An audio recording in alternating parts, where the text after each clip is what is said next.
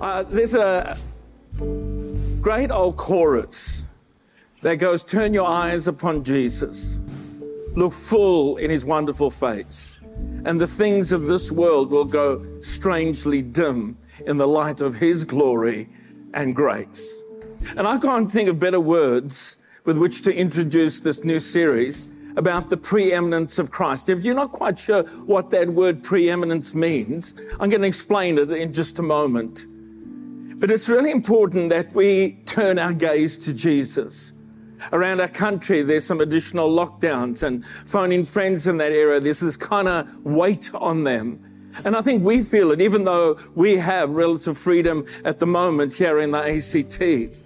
And it's just this kind of underlying thing, and we can get so caught up in that we can actually miss the glory and the magnificence of the Lord Jesus Christ, and how gazing upon that transforms things within us and around us. I've subtitled this morning's message, and it's a really personal question: is Jesus first? Is Jesus first in your life? You see, we see eminence when we watch a royal wedding or a funeral or a coronation. And immediately for some, there's Diana's wedding dress that comes to mind, but I'll leave that alone. And anyone who is allowed into a royal court, whether historically or even currently, is instructed how they should behave before royalty. And I want to ask you this question, again tying it to that thought: is Jesus first in your life? What is preeminent, or what dominates? What is first in your thinking, in your attitudes, in your behavior? In our society, we see people grasping for position, for status. And let's be honest, it also happens in the church. In fact, the beloved Apostle John, in his third epistle, and verse 9, speaks of a man called Diophystus, who loves to be first and will have nothing to do with us. This man's carnal desire to be first, to have eminence within the church, caused him to cut others out.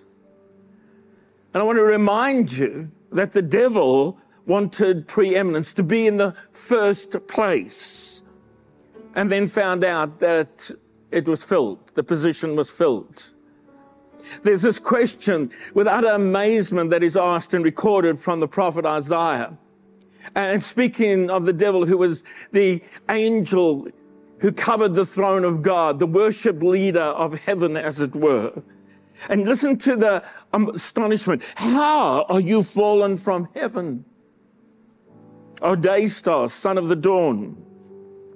You said in your heart, oh, that's a revealing statement, the conversations that go on in our heart.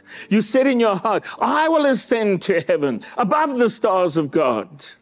I will set my throne on high. I will ascend to the heights of the clouds. I will make myself like the Most High. But you were brought down to Sheol, the pit, the place of the dead. As he tried to create an eminence above that of God, or claim that position, like I said, he found the position was already filled and he was cast down. So preeminence means to have prime importance, dignity, that being supreme, the best, the first. And put simply, it's having first place above all others and all things.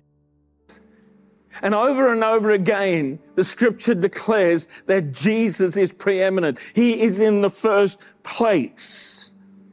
The Apostle John declares of Jesus in Revelation 17:14, he is the Lord of all lords and the King of all kings. He is the Lord of all lords and the King of all kings. And listen to this, I love this, because this connects us to the preeminence of Christ. And his called and chosen and faithful ones will be with him. Somehow or other, as fallen, broken human beings, when we say yes to Jesus, When we put him first in our lives, he brings us into that place of his preeminence. I'm not talking about us getting the glory. I'm talking about us being covered by everything that he is first in, that he has preeminence in. In fact, the Apostle Paul in the book of Colossians magnifies the preeminence of Christ. I'm going to look at it in just a moment.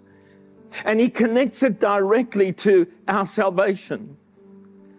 Listen to these words in Ephesians 1 verse 14. And the verses that follow are to declare the preeminence of Christ. For he has rescued us from the kingdom of darkness. The word rescue there literally means he has snatched us out of darkness and transferred us into the kingdom of his dear Son, who has purchased our freedom and forgave our sins. And then Paul declares magnificent declarations about the preeminence of Christ. And what he's saying here is that our rescue from the kingdom of darkness is certain, lasting, and eternal because God accomplished it through the Lord Jesus Christ, who is preeminent in all things.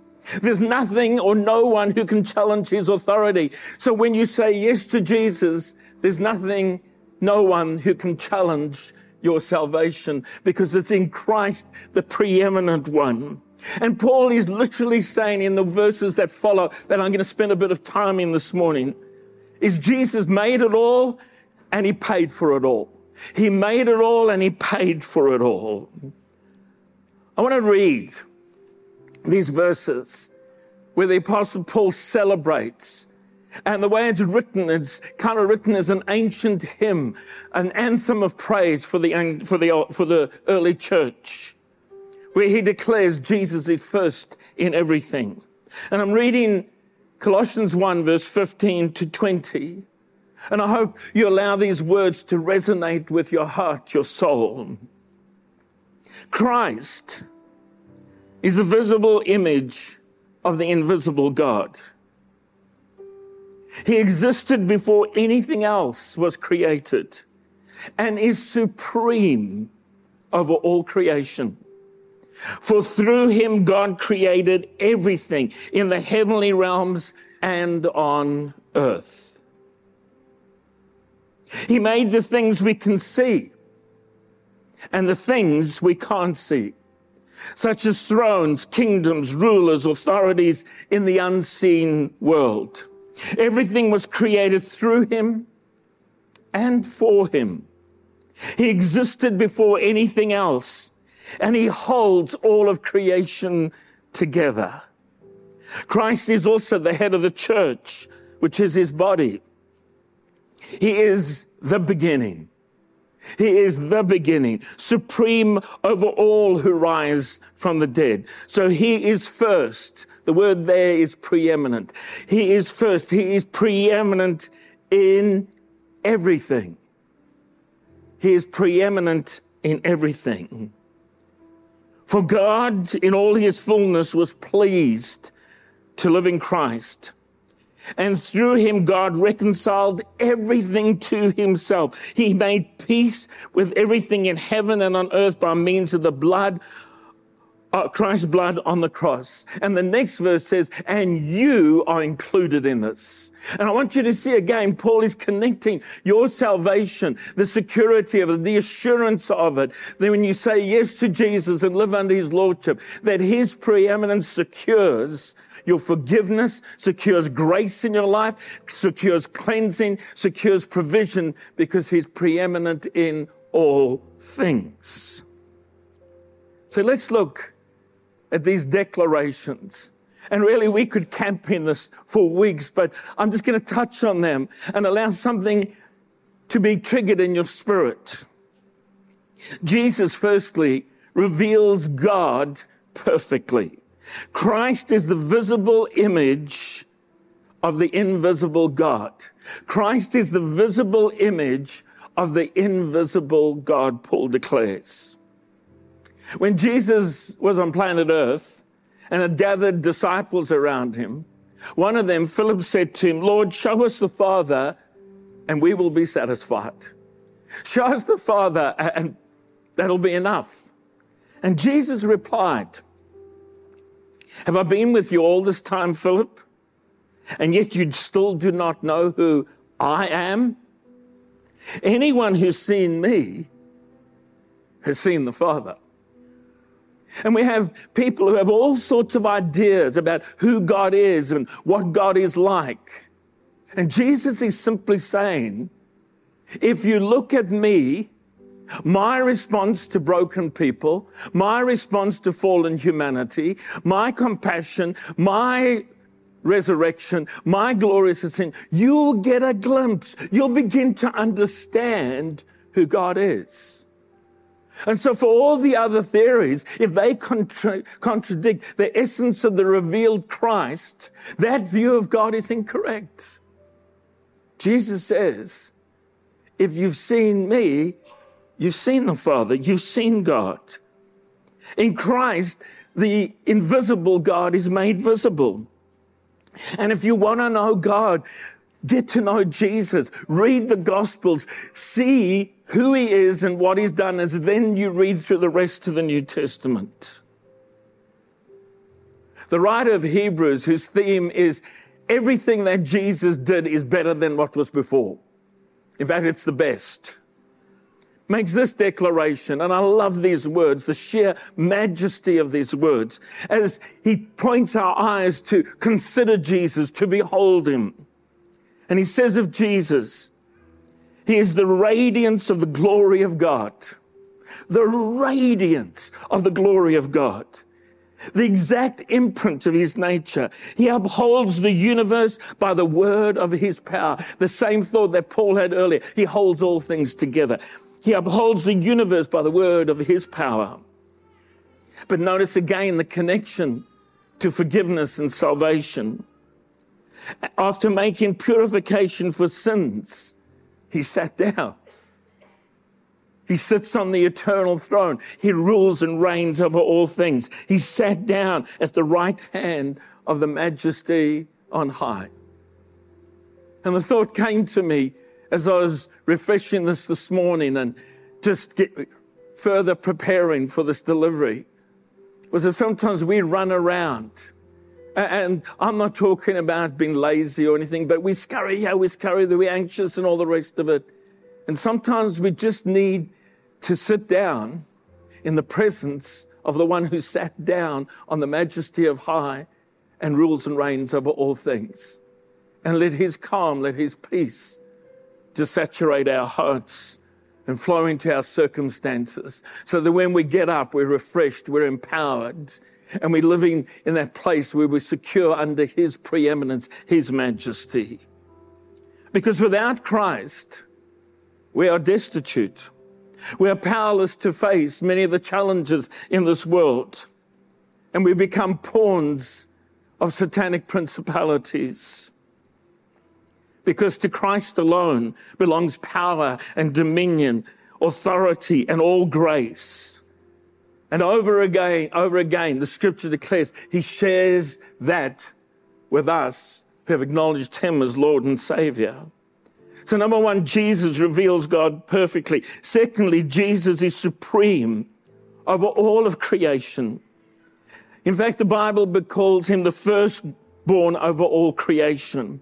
And we need to be careful with that term firstborn. It doesn't mean he was created. It has a different concept that I'll touch on briefly in a moment. He's the firstborn over all creation. For in him all things were created. Things in heaven and on earth, visible and invisible, whether thrones or powers or rulers or authorities. And all things have been created through him and for him. I heard just this week of somebody who was railing against the concept of God and Christian faith and made this statement: if God is real, why did he create such an enormous universe that we can't even glimpse or see? What a waste! And my thought is, you don't understand. It wasn't created for you. You get to enjoy the sheer joy of the discovery of what we were able to see so far in the created universe. But it wasn't created for you. You're invited to enjoy it and share in it, but it wasn't created for you. It was created for his pleasure. It was God's delight, who sees all of creation. He said it was created by him and for him. And we get to share in it the magnificence of his creation.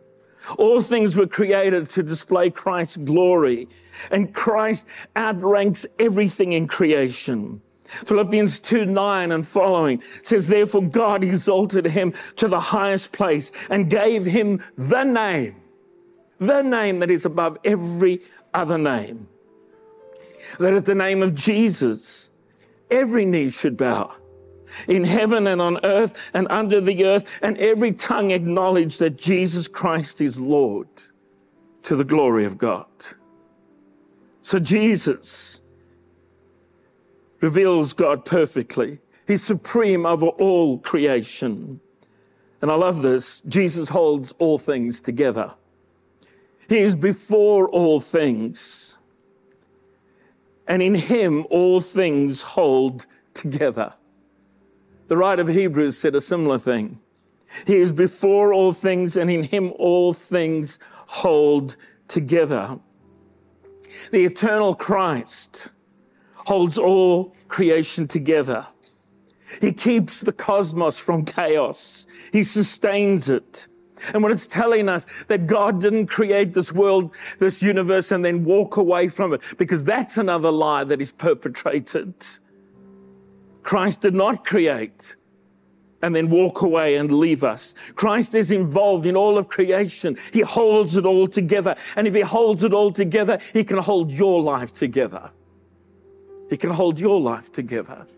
When you feel the creeping chaos, when you feel things are out of control, when you're facing enormous challenges, whether in health or in finance or in relationships or just a struggle within yourself, you can lean back into the preeminence of Jesus, sit at his throne, sit at his feet, and just know that he holds it all together.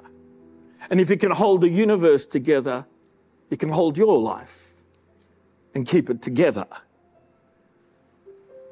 Paul says this with great confidence in Philippians 1:6, and I feel like I'm speaking it, prophesying it over us this morning, because I need it as well. I'm certain that God, who began the good work within you, will continue his work until it is finally finished on the day when Christ Jesus returns.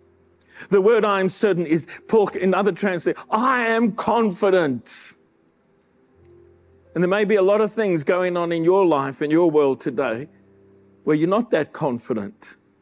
But you can hold to this promise. You can speak this promise over your heart, over your life, over your circumstance. I am confident that the one who holds the universe together can hold my life together. And if he started something in me, he will complete it until the day when the Lord Jesus Christ returns. The fourth thing is Jesus is the head of the church. And Christ, Paul says, is also the head of the church, which is his body. The word church there has nothing to do with buildings. It refers to the assembly, the gathering of God's people. We're the church, whether we're in the building or outside of the building. And we need to be the church outside of the building as much as we are on a Sunday morning when we gather. But Jesus reigns, and he seeks as the head of the church to guide us, yes, collectively, but to guide you individually, to lead you, to prompt you, to bring you into a place of victory, to help you overcome the challenges and some of the difficult things that you are facing. We cannot exist without him. We are not the head, he's the head. We're the body, he is Lord. And the fifth thing that Paul says in this magnificent hymn, extolling the preeminence of Christ, that he is in first place in everything. He says Jesus is firstborn from the dead. His words, he is the beginning and the firstborn from the dead. And again, the word firstborn is describing something quite different to natural birth. It's drawing on the concept. But Jesus was not the first person to be raised from the dead. The Old Testament miracles where somebody was raised from the dead. Lazarus was raised from the dead, but faced death again. Jesus is the one who faced death and conquered it and shattered it and transformed it. That's what it's talking about. He was the first never to die again. He conquered death. And instead of death being an end to life, it's the beginning and that which ushers you into eternal life. That's how transformative the resurrection power of the Lord Jesus Christ is, and his preeminence over all things. When he was raised from the dead and given a name that is above every name, that of the name of Jesus, every knee should bow and every tongue confess that he is Lord, to the glory of God. Hebrews 2 verse 14 and 15 says this: the Son also became flesh and blood, for only as a human being could he die. Oh, the wonder of that. And only by dying could he break the power of the devil, who has the power of death. And only in this way could he set free all who have lived their lives as slaves to the fear of dying. None of us look forward to our death. But death is no longer the master, it's the servant. It's the servant that ushers us in to God's eternal presence. And I'm not making light of anybody's death or those who are facing challenges or even have faced loss during the season of a loved one. But death is transformed by the power of the preeminent Christ. It is not master, it is servant, and ushers you into the presence of God. So I pose this question that I started with. Is Jesus first? Paul would answer resoundingly. He is first in everything. He has first place. He is preeminent in all things and in all circumstances and in the whole universe. He is the beginning, supreme over all who rise from the dead. So he's first, preeminent in everything. The question is he first in your life? Have you put him first? You can't make him first, but you can place him first in your life. And in this series, we can explore that a little bit in a way that I believe is life-giving and empowering. And then roll it out into the preeminence he has in securing and assuring our salvation, because he's first place in everything. Paul declares that because Jesus is preeminent, he has the right, the authority, and the power to reconcile us back to God. Sin separates us from God. The power of Jesus' sacrifice, because he is first in all creation. He is first over all creation. He is first in everything. He can secure and assure your salvation, the forgiveness of your sins, the impartation of amazing grace to empower and transform your life. He is first. Paul says he made peace with everything. See, we think of salvation and the death of Jesus and his resurrection as only being a personal thing. But Paul's saying, no, he did something more than that. And I don't fully understand all that is being declared here. He made peace with everything in heaven and on earth by means of Christ's blood on the cross. And then Paul said, just in case you think it's not about you, it is about you, but it's not all about you, but it is about you. This includes you who are once far from God. I want to ask you, are you far from God this morning? And if you are, you can take that step of faith. It's childlike, it's simple. That says, I'll take Jesus at his word. That because he's first in everything, he can offer me forgiveness and cleansing. He can give me a brand new start. He can transform my life. He will come to dwell in me. The resurrected power of the Lord Jesus Christ indwelling in me to help me in all things. It doesn't abolish the challenges of life, but empowers you to face them. Christ in you, the hope of glory. Christ in you, the hope of glory.